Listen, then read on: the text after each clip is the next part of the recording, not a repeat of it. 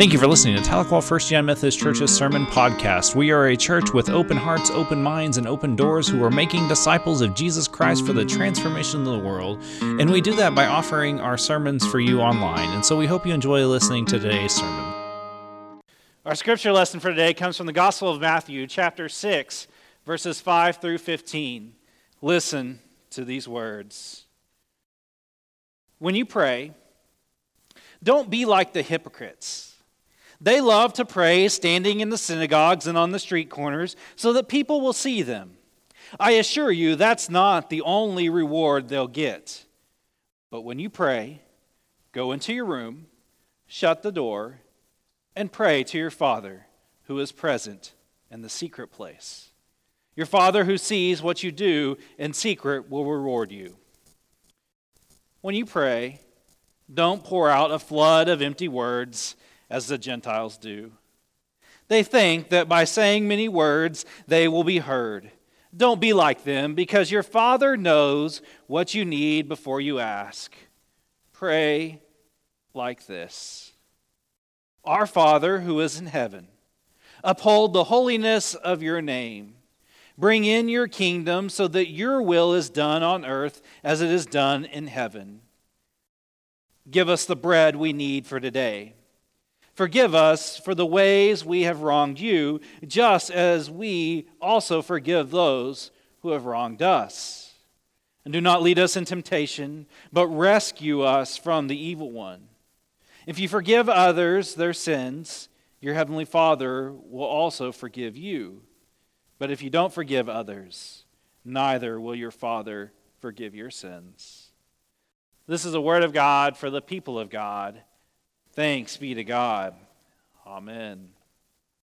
So as we prepare on this Lenten journey that we're on, this 40-day journey of Lent, we're in the second Sunday of Lent. That's why one candle is not turned on, because we only have 5 more Sundays of Lent as we make this journey to the cross. Something I want to keep reminding you of each week is in our reading, our Lenten devotional book this month. James Harness has this quote that I really think is key for us on our journey to Lent. A disciple is a follower of Jesus whose life is centering on loving God and loving others. Notice that Harness says centering and not centered. Centering is an idea of a journey, an idea of moving forward and moving on, versus when we say we're centered, we're done. And so we're on this journey together to move us forward, to help us grow on our journeys of faith. And that is really what the intention of Lent is. It's a chance for us to recenter our lives, refocus ourselves, and move forward and recenter ourselves, recalibrate ourselves, if you want to use those words. And so for this week, as we talk about recentering ourselves, what a better way to talk about that than to talk about prayer? Do you pray? I mean, and not just pray, but I mean, do you take prayer so seriously that you carve out times in your daily life to set aside daily times where you can set aside your life to pray? If you remember a couple of months ago, I asked you in your phones, put a daily reminder to pray the Lord's Prayer at noon. How's that going for you? You still doing it? At the funeral on Wednesday, we were sitting there, George and I were sitting there, and you couldn't tell what happened. George began to panic as he noticed it was becoming close before noon, and his ringer went off to remind him to pray the Lord's Prayer in the middle of the funeral. And he was the one that asked me to ask the congregation to make sure that we silence our cell phones. And I found that funny that the preacher had that problem of not silencing his cell phone. It happens to all of us. It's happened to me a couple of times when I've been in places of prayer and I forget to silence my cell phone. And that all-embarrassing ringtone rings, because we all have them. But when we pray, we should center ourselves. We should put ourselves in a place where we can open ourselves up to God and be open to where the Spirit may lead us in our prayer lives. And what a better way to do that than no matter what you're doing at noon, to stop and pray the Lord's Prayer. Could you imagine the conversations that you have if you're in the middle of something and you just say, hey, can you stop? Can we stop what we're doing and pray the Lord's Prayer? I've been with a couple of you that have done that. Your dinger goes off and you pray the Lord's Prayer. When we pray that prayer and we take it seriously, it can shape and change our lives. And I really believe that's why Jesus taught us to pray like this. He taught us this prayer not as a sense of something to say without heart, not as a sense of something to go through the motions, to check the box. He taught us to pray this prayer because there's value in this prayer. It centers us. It puts us in a place of knowing who God is and really what God's role is in our lives. James Harnish, in his book this week, he said, prayer is not a process by which we get what we want from God, but the relationship in which God gets what God wants in and through us. When we pray seriously and we take this to heart, our prayers shouldn't be about us. They should be about having a relationship with God and letting God know, laying it on the table, being open and honest about God. Saying, dear Lord, I'm struggling with this. Lord, help me. Lord, please forgive me. I've got to confess I've not been faithful. Or Lord, please pray for those families who lost all those loved ones in that senseless act of violence in Florida. We can pray those prayers. And we can pray those prayers as long, and I really believe that if we go through the motions of prayer, it doesn't really speak to God. But when we sit down and are earnest with God and say, God, this is what I'm struggling with, and we don't have to pray a prayer of one of those prayers that are written down. We can just be honest and have an honest and open conversation with God. And say, God, here's where my heart is. God, here's what I'm struggling with. And God, here's where I've not been faithful. When we open ourselves up to that, it's amazing to see how God works in and through us. In his book this week, I love this four-step process that Harnish lifted up, and it's a really simple process, and Shanna lifted it up for you today. It's adoration, confession, thanksgiving, and supplication. Maybe you wrote those things down in the little notes that I left you. I put those on the screen, Kyron. Adoration. Adoration is the way we remind ourselves of the character of God in which we're praying to.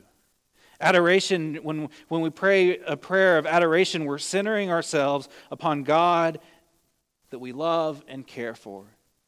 And that's why I like what Jesus said when he said, pray like this. The adoration that Jesus lifts up, he says, our Father who is in heaven, uphold the holiness of your name. Bring in your kingdom so that your will is done on earth as it is in heaven. Give us the bread we need for today. The adoration sets us up. It centers us. It reminds us of the focus of who we're talking with. It's like when you're talking in public, you don't just say, hey, George. Or actually, you do say, hey, George, to get his attention, right? If you want his attention, you say, hey, George. Or hey, Ashley, or Shanna. You don't just walk up to them and say, let me confess my sins to you. Or I need you to do this today. You acknowledge the person. You acknowledge that relationship. And when we have that kind of adoration for God and we love and care for God, we ask for God, hey, God, Creator, God of love, Father God. We acknowledge God. We put Him at the very center of our prayer. And when we do that, it's amazing how that centers us. Harnish said, the character of God to whom we pray makes a difference in the way we pray and the way we live. If we center ourselves when we pray, it's amazing how much we can open ourselves up. The adoration is there.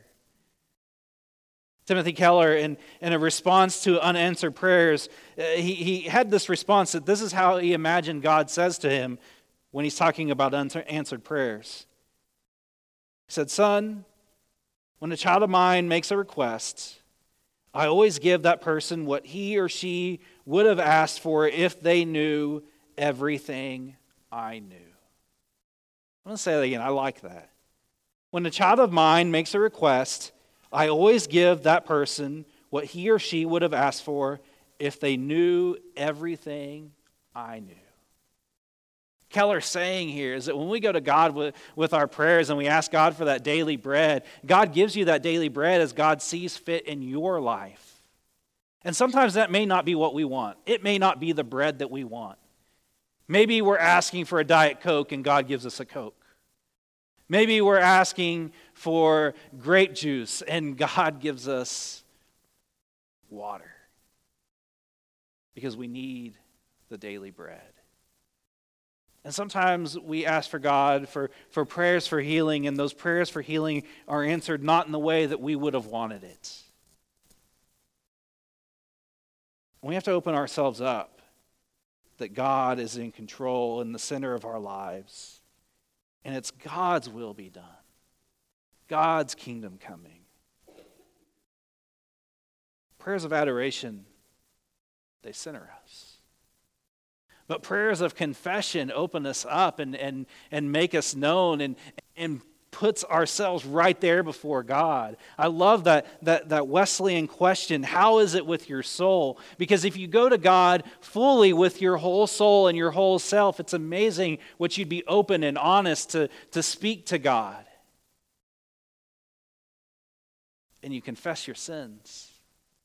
When Jesus says, "Forgive us for the ways that we have wronged you, just as we also forgive those who have wronged us, and lead us not into temptation, but rescue us from the evil one." That confession pulls us from sinner and it puts us in reality. Because let's be honest, we've all fallen short.